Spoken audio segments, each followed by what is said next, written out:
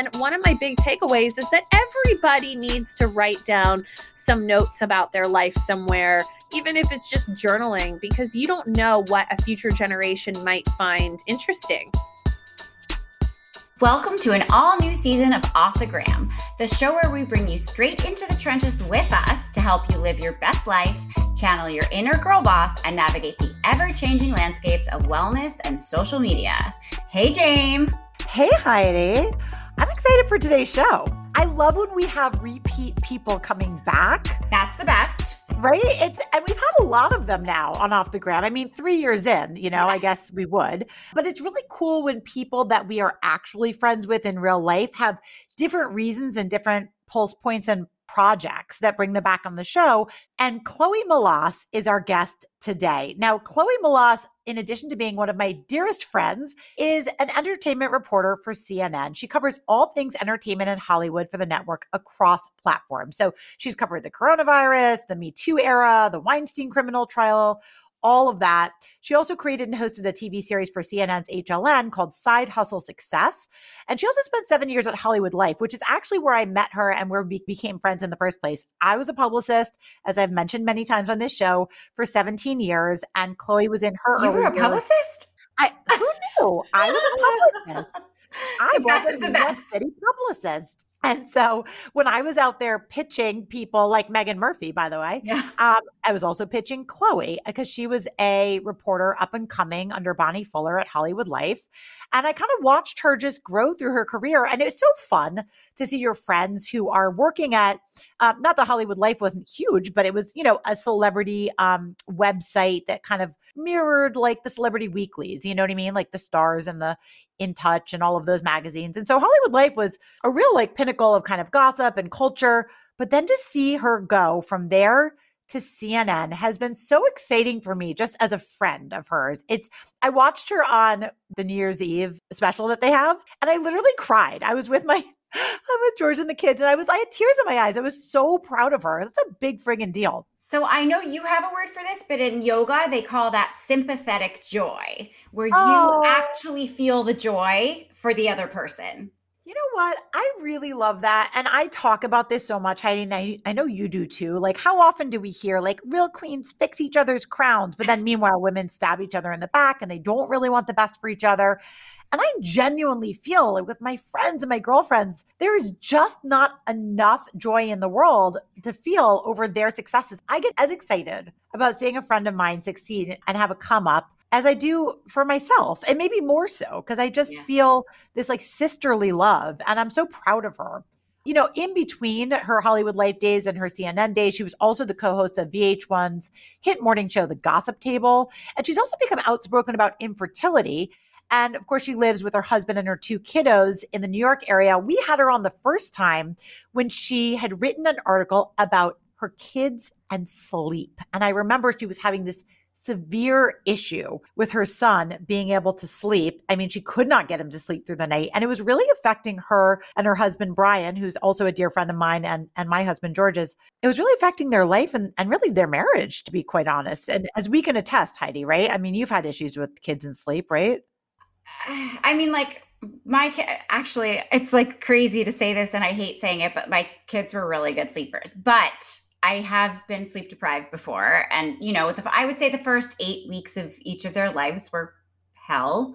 And then it got better. But, luckily for me, there was a beginning and an end. I hear that. And I got to say, and I have survivor's guilt about this, but my kids are pretty good sleepers too. I always feel bad when I hear mothers really going through it.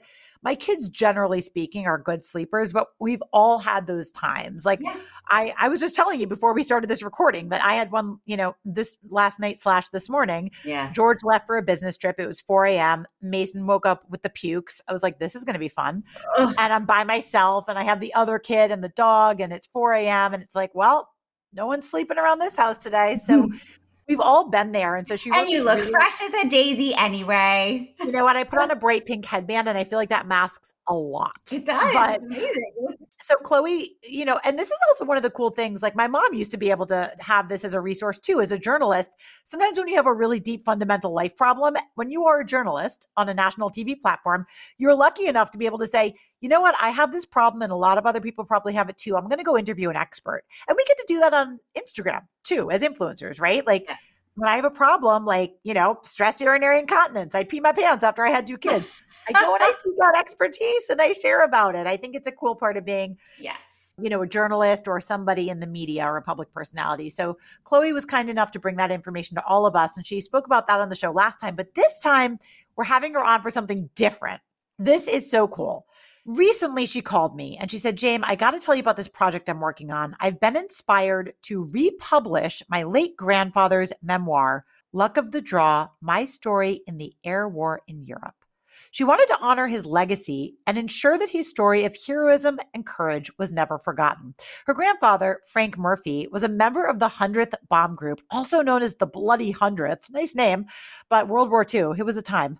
I mean, man, he survived 18 months in a German prisoner of war camp, man, after being shot out of his bomber plane in England in 1943. So, I mean, I just think it's make so... you feel like such a pansy sometimes? Yes. Like we complain about what? Really? Literally that, right? It's like perspective shift.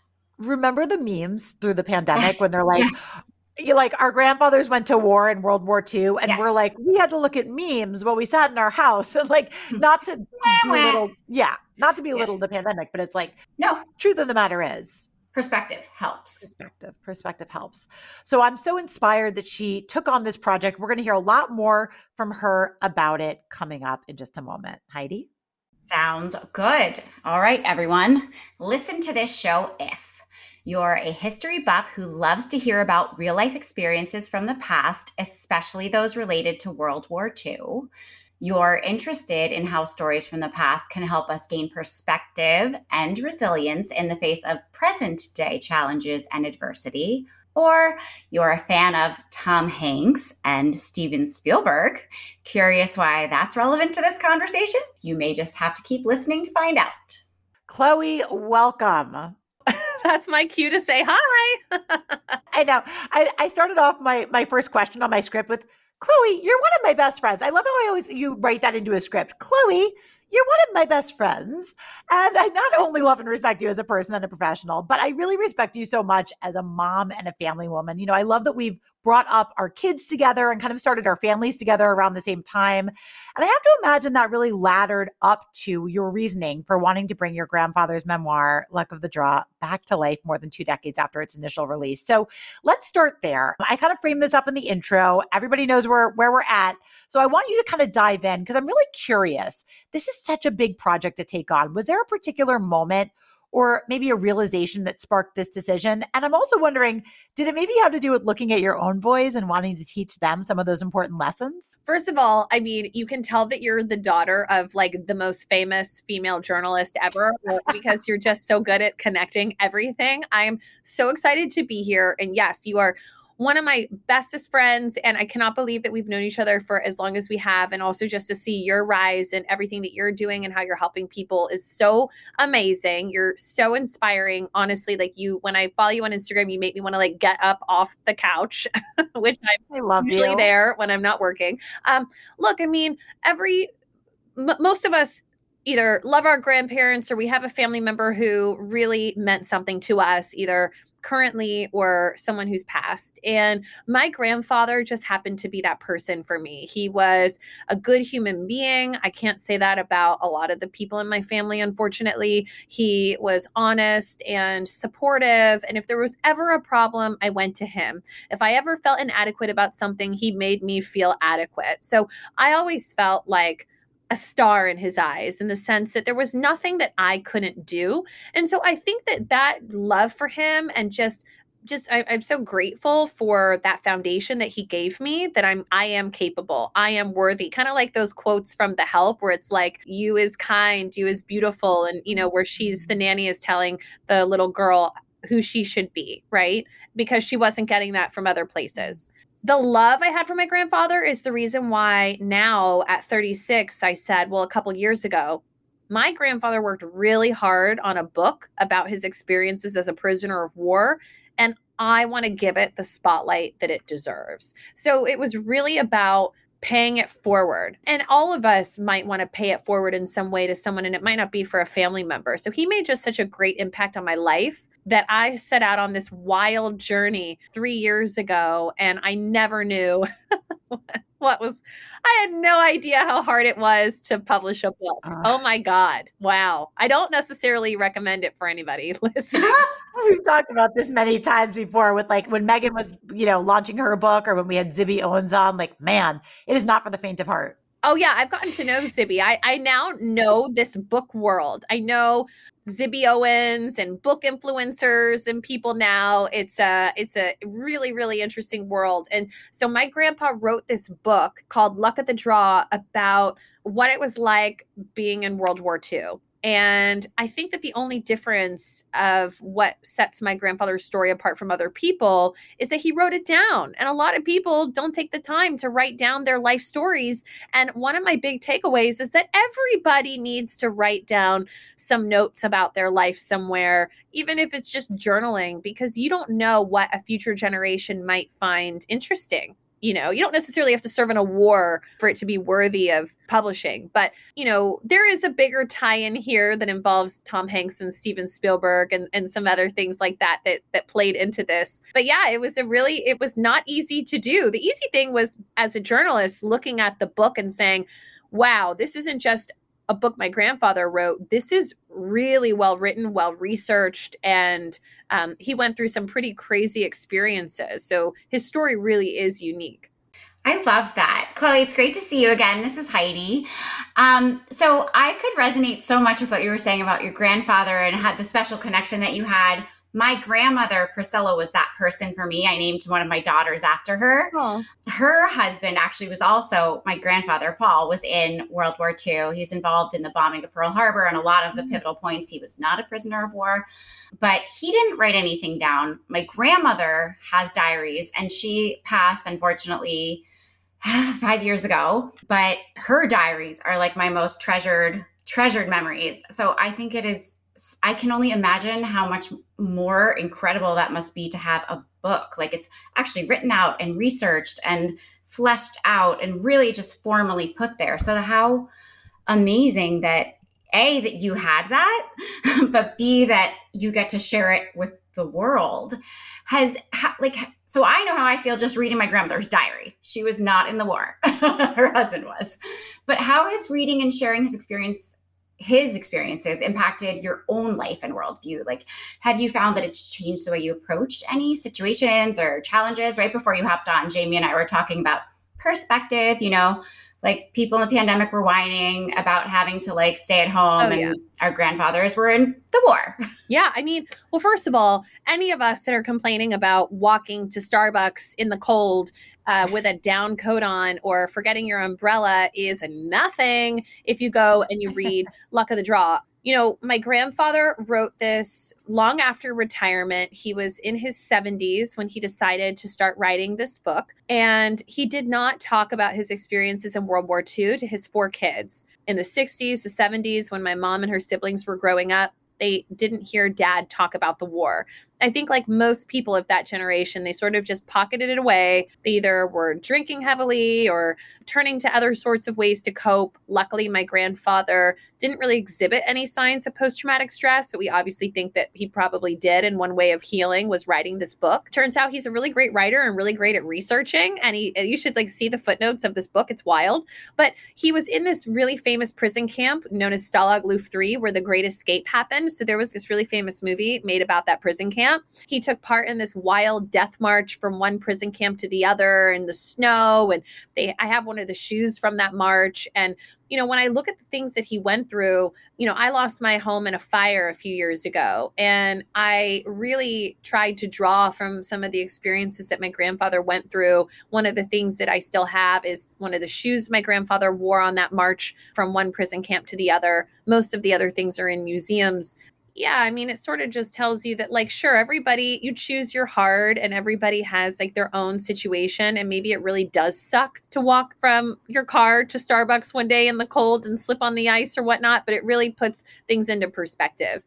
as I read the book in my mid-20s again, and I realized that, wow, okay, so he was at the same prison camp where the Great Escape happened. And wow, he took part in that wild death march. And man, he parachuted out of a fiery aircraft where 2 people died the day that his plane was shot down on his 21st mission over Germany.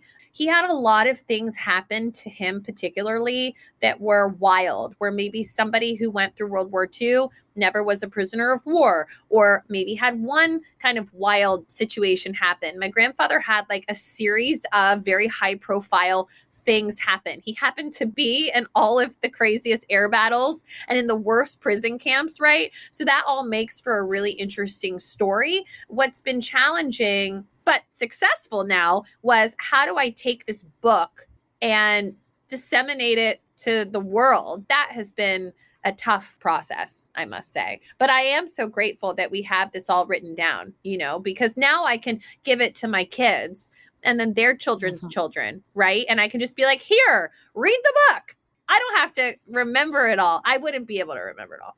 Well, and I think it's so important to be able to pass down those lessons. My own mom advocates a lot for really helping to organize the affairs and the stories and just the items from our parents and our grandparents, because she always reminds people that like when it's too late, it's too late. And we always think we have more time with them. We always think we have more time. So I think this is a really great even lesson and a reminder to people. Maybe your grandfather didn't write a book, but is there a way that you can capture some of their stories and some of their lessons? Because, I think it is so, to me, it is so poignant. The sacrifices that were made by somebody who lived through something like World War II, the lessons that it can teach those of us, just sitting around today, dealing with what we think are hardships. And I love that did you just say choose your hard? Was that what you said earlier? I love that. I don't think I've heard that before. I love that. And I've heard choose your happy. Yeah, I really like choose your hard. You're welcome to use it now on your Instagram, and you can credit me. No problem. I'm going to post tomorrow morning, because I really think that is what a great encapsulation of the idea of perspective. There are days when I wake up and I just feel like, and this is absolutely my own anxiety, it is self-imposed, like the world is crashing in on me. And then I'm able to like kind of take a deep breath and be like, actually, nothing's wrong. This is actually in my head. And sometimes, and do you agree with this, Chloe? Sometimes having actual real things that are put in our way almost help us gain a perspective and get grounded in reality. Like I bet that fire for you, similar to the things that your grandfather went through, put you back into perspective of like, all that matters is us and my family and our health. Are those the type of lessons that you're hoping are passed down through this book? Well, 100%. And I think that we all went through a really tough time during the pandemic, and whatever your political views are on that, it doesn't matter. We lived through it. It's a very unique moment in time. So that alone, I think people should try to jot down what they remember from those past few years. I think will be really interesting for future generations. The story is going to inspire resilience. If you're a military history buff, or your dad is, or a family member of yours is, and you're listening to this is definitely the book for them. And obviously, if you will get a good cry in certain parts, right? And you read the telegrams between him and his mother, and his family didn't know where he was, and he was missing in action for a while. They didn't know he was a prisoner of war. They would write these letters back and forth, and because of the snail mail at the time, it would take months and months before his letters would even get to him or get to them, vice versa. I will say, for anybody out there listening, an actionable takeaway today is that I learned last night while I was in Savannah, Georgia, speaking at the World War II Museum down there, which is a great place if you get a chance to go down to Savannah, do that and a ghost tour, is the Library of Congress offers these oral history kits, and you can have them. And I think that they're delivered to your like local post office, or maybe you can get them from your local library. But anyway, they send you a kit of how to record your own oral history. And I don't know if it's specific to certain people who served in certain wars, right? If this is military related, but I know that you can get that. And I learned about that last night. I think that's really interesting. Look, and some people might not want to talk, but I do think that there's something valuable that if grandma or grandpa's still around, sit them down and ask them some questions, right? And I'm just glad that, because I know I remember interviewing my grandfather on a tape recorder and I don't know where it is. So I think that now with iClouds and iPhones and all that kind of stuff, and now that I have the book, thank goodness, I would really recommend that everybody do that. Yeah, and it's not always so easy to ask, or maybe because maybe the relationship isn't quite that way or what have you. But, and this is not a plug for a company, but there is actually a service that my sister found that we gave to my dad for his birthday a year ago. And I think it's called like Storyworth or something like I think that. I've seen the ads for that. Yeah. Basically, you can choose the questions you ask that parent, grandparent, or whomever you're gifting the Storyworth subscription to, and they can or cannot respond to the answers to the questions. And we've gotten the coolest stories from my dad that I never would know, like the coolest things and life lessons and stuff like that. So they're just like you were talking about with the oral history. It's like there are so many ways to get knowledge from other people, older generations. And, sharing of knowledge is everything, right? That's how we learn. That's how we grow. That's how we evolve as humans and civilization. So whatever the method, it's worth trying, right?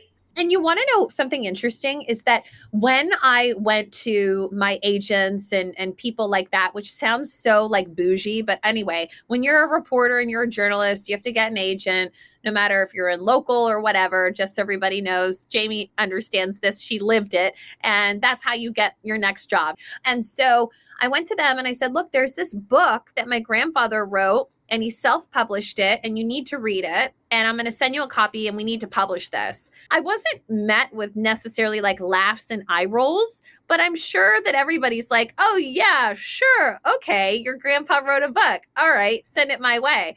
I feel so validated. Not that I had anybody to disprove, but I mean, talk about immense gratification that last week the book became a New York Times bestseller. Yay! That's amazing. Congratulations. And also, like, speaking of agents and managers, I was a professional actor as a child, so Sure. I'm very familiar with the whole scenario.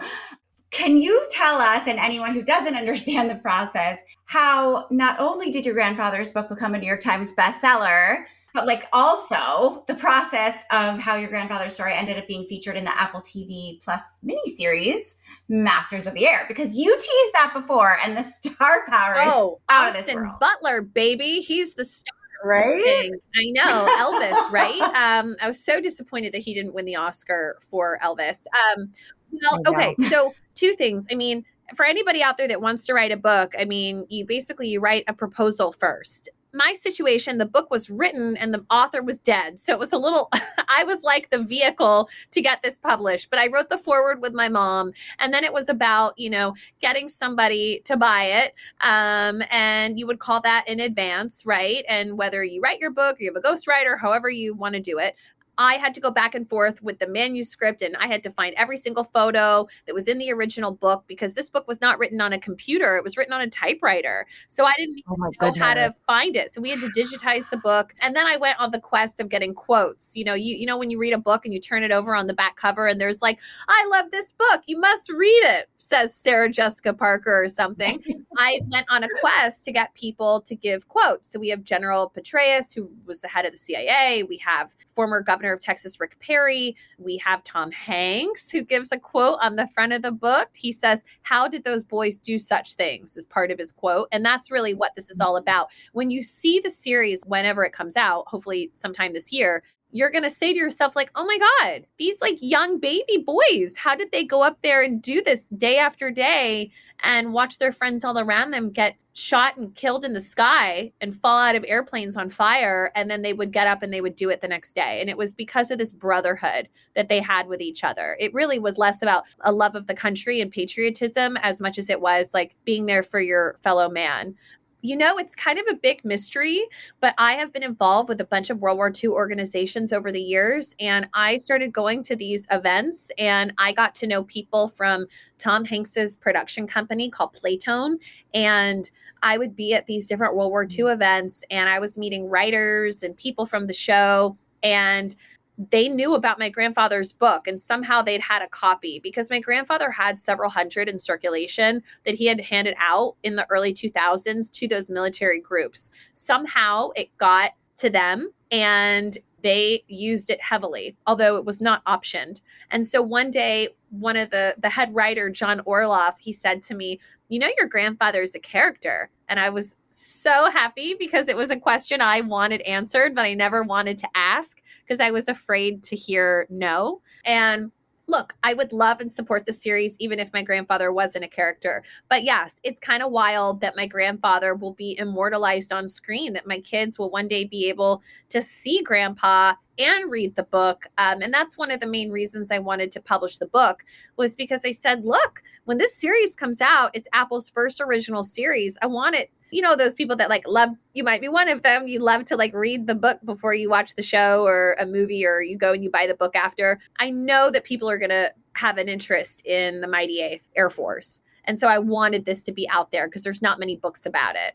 So yeah, I mean, the show was supposed to come out this month. So the goal was to actually have the book come out like right at the same time, but that is not what has happened, and that's okay. But to your point, a lot of people like to read it first so they can have their imagination filled before it's filled for them. I went to the set in England during the pandemic, and wow, they literally rebuilt World War II. They rebuilt planes, like B-17s to scale. They rebuilt the prison camps. I walked through prison camps that they made. And these are stories I've only heard about as a little girl from my grandfather or in the book. So now I'm actually like walking through it and seeing it. And it's unbelievable, the time, the money, the care that these, oh my God, like hundreds and hundreds of people on production have done. It just gives you such respect for, I can only imagine how Game of Thrones is made or something like that. It's wild. But yeah, I mean, look, I would just say that don't think that you're like my grandfather, if he was alive, he never would even in his wildest dreams think that any of this would be happening. So I think that it sort of also goes to show you that, like, not that one man's junk is another man's treasure, because his book and story is not junk at all. But I think it's just like, you don't know what somebody else is going to find interesting. Absolutely.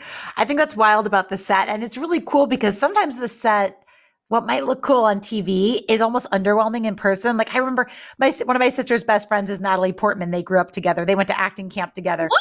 Yeah, my sister went to Stage Door Manor. Do you ever see the movie Camp? She like her year at camp was like Bryce Dallas Howard and Natalie Portman and Mia Tyler. It was just like this camp where all of these celebrity children went and people who went on to do great things like Natalie, and Bryce is such a doll as well. But my sister spent time with Natalie when she was filming, I think the second of the Star Wars trilogy. And they were in Australia or New Zealand or wherever they filmed it. Which sounds so amazing. Like they're going to be out on like the, you know, in like the, I don't even know what goes on in Australia, but it's out with kangaroos. But it was mostly a green screen because it was Star Wars. So it was like a green screen, like soundstage. Right. You know what I mean? Like, it was way less impressive than you would have thought. But that's very cool to hear that they recreated such a monumental moment in time. So I want to bring us back to New York. I heard that the book launch party, which I'm so sorry I couldn't come to, but I read about it on page 6 and saw that it was a star-studded event and that so many of friends and your colleagues and members of the 8th Air Force were all in attendance, and all of your CNN girls, your Caitlin Collins I saw was there, and Sarah Seidner and Erica Hill, which is so cool. So what kind of feedback have you been receiving from people? Like, have any of your friends' reactions really been interesting or caught you off guard? What have you been hearing from people who have read the book? You know, first of all, you missed a great party. I heard. It was so much fun. I ended up staying out till like 2 or 3 in the morning afterwards. We went to like a club, kind of a club, and I'm too old to do that now. And then Sarah Seidner came, and she and I were just on the phone right before I jumped on this. I am obsessed with Sarah Seidner. She's amazing, and her new show starts in just a few weeks. She'll be on from like 9 to noon, so you guys got to watch. That's my plug. Ooh. Amazing. And I just want to say that when I was at my own after party, impromptu, I looked down at my phone and the book was like number 23 in the world on Amazon. And I didn't realize in that moment that that is a big deal. And I mean, I know it's a big deal, but like what a big deal that is. And it was like above the Hungry Caterpillar. It was so gratifying. And then of course it like falls off, you know, and you don't know where it is or what number it is, but it was cool.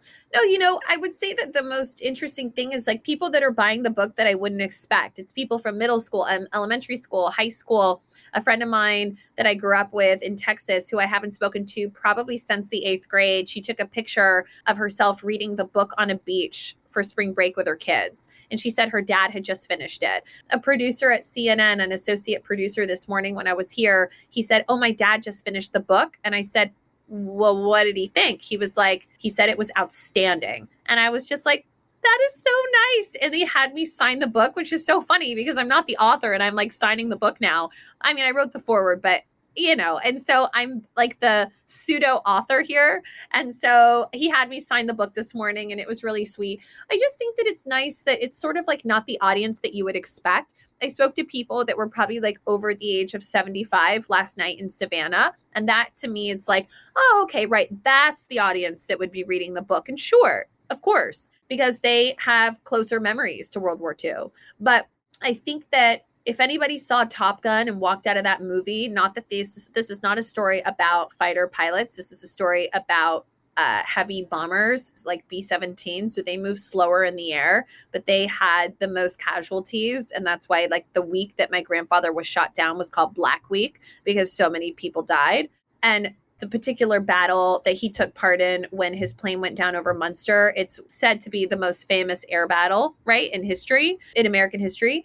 So I just think that there's something in it for everybody. I really do. I mean, sure, there are parts, I'm not going to lie, there's parts in the book that are dense. And I was just rereading it the other day. And there's parts where he gets really heavy into like detail of the aircraft and these missions, right? But then you get to like a couple pages ahead and he's asking for socks and underwear and chocolate to his mom and telling us about what it was like tunneling out of the prison camp. They were trying to tunnel out, right? So it gives you a little bit of everything, which is why I think the reviews have been so positive. It's such an interesting world, this book world. And I don't know how anybody publishes a book. Like my hat's off to all people out there that write a book and publish it. And like, this was my baby and I didn't even write it. And so it's one thing to write a book, but then you got to figure out how are you going to get people to read it and buy it and publicize it and market it, and does social media work, and how do you do it, and what podcast do you need to go on, right, to try to get people to buy it.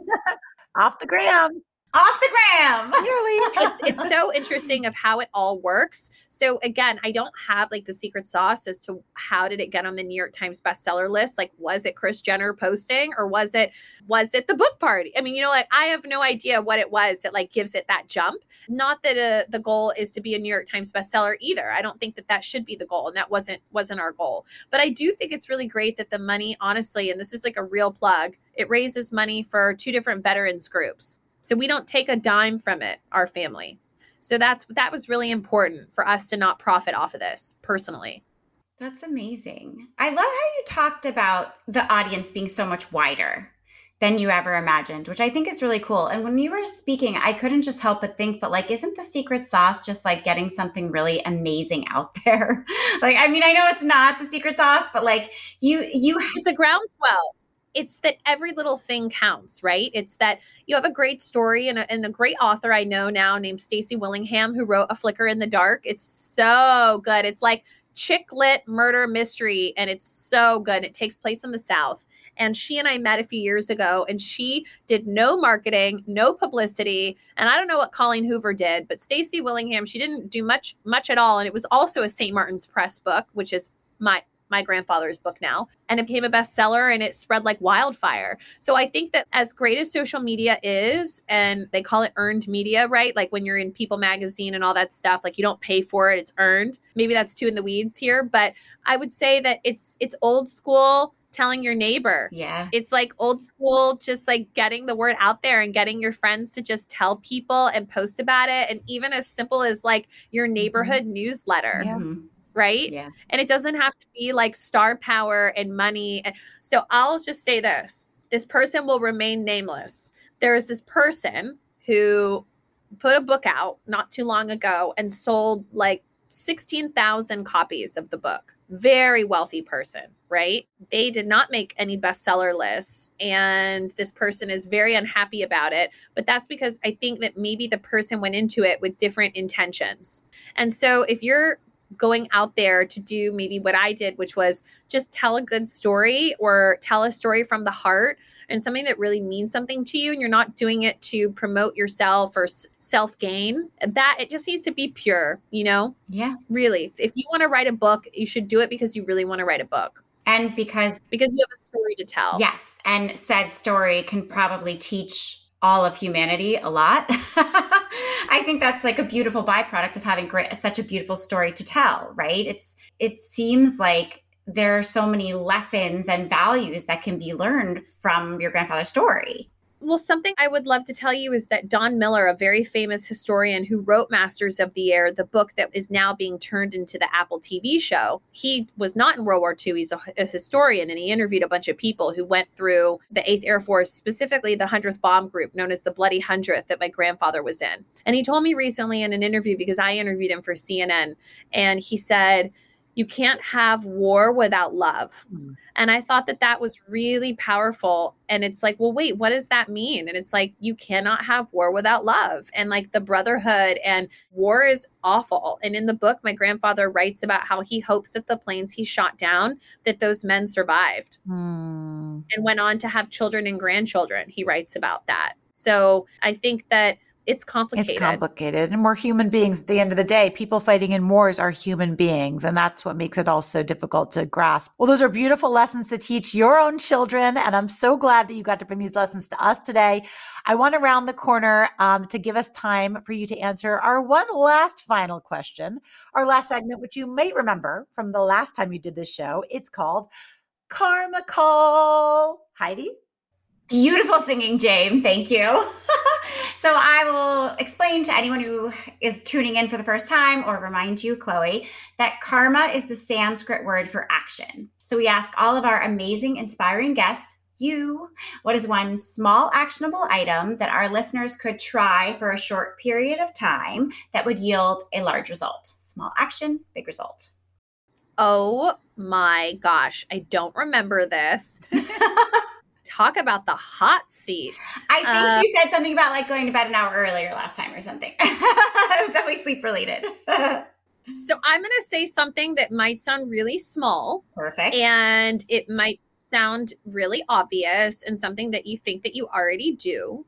And it's something based on an experience I had a few nights ago that was not a good experience. I was made to feel very small by someone very powerful. And it brought me back and triggered me and made me feel like I was back in middle school. And it was awful. And I was very much so bullied in middle school, a little bit in high school, because I was always the new kid, because we moved around and I moved schools a lot.